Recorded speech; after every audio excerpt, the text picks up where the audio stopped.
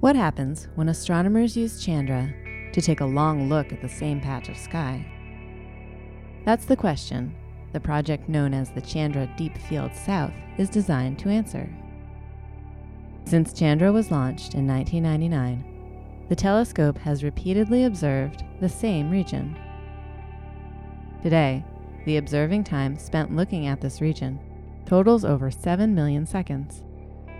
That's more than 81 days. There are many things that astronomers can learn by using Chandra to make this ultra-deep X-ray image. Perhaps first among them is what is happening with black holes in the early universe.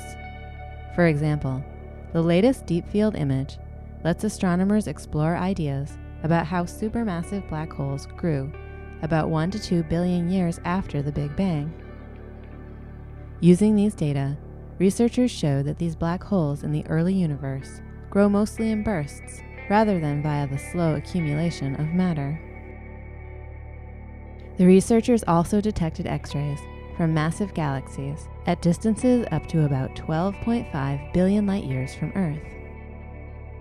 Most of the X-ray emission from the most distant galaxies likely comes from large collections of stellar mass black holes within the galaxies. These black holes are formed from the collapse of massive stars and typically weigh a few to a few dozen times the mass of the Sun.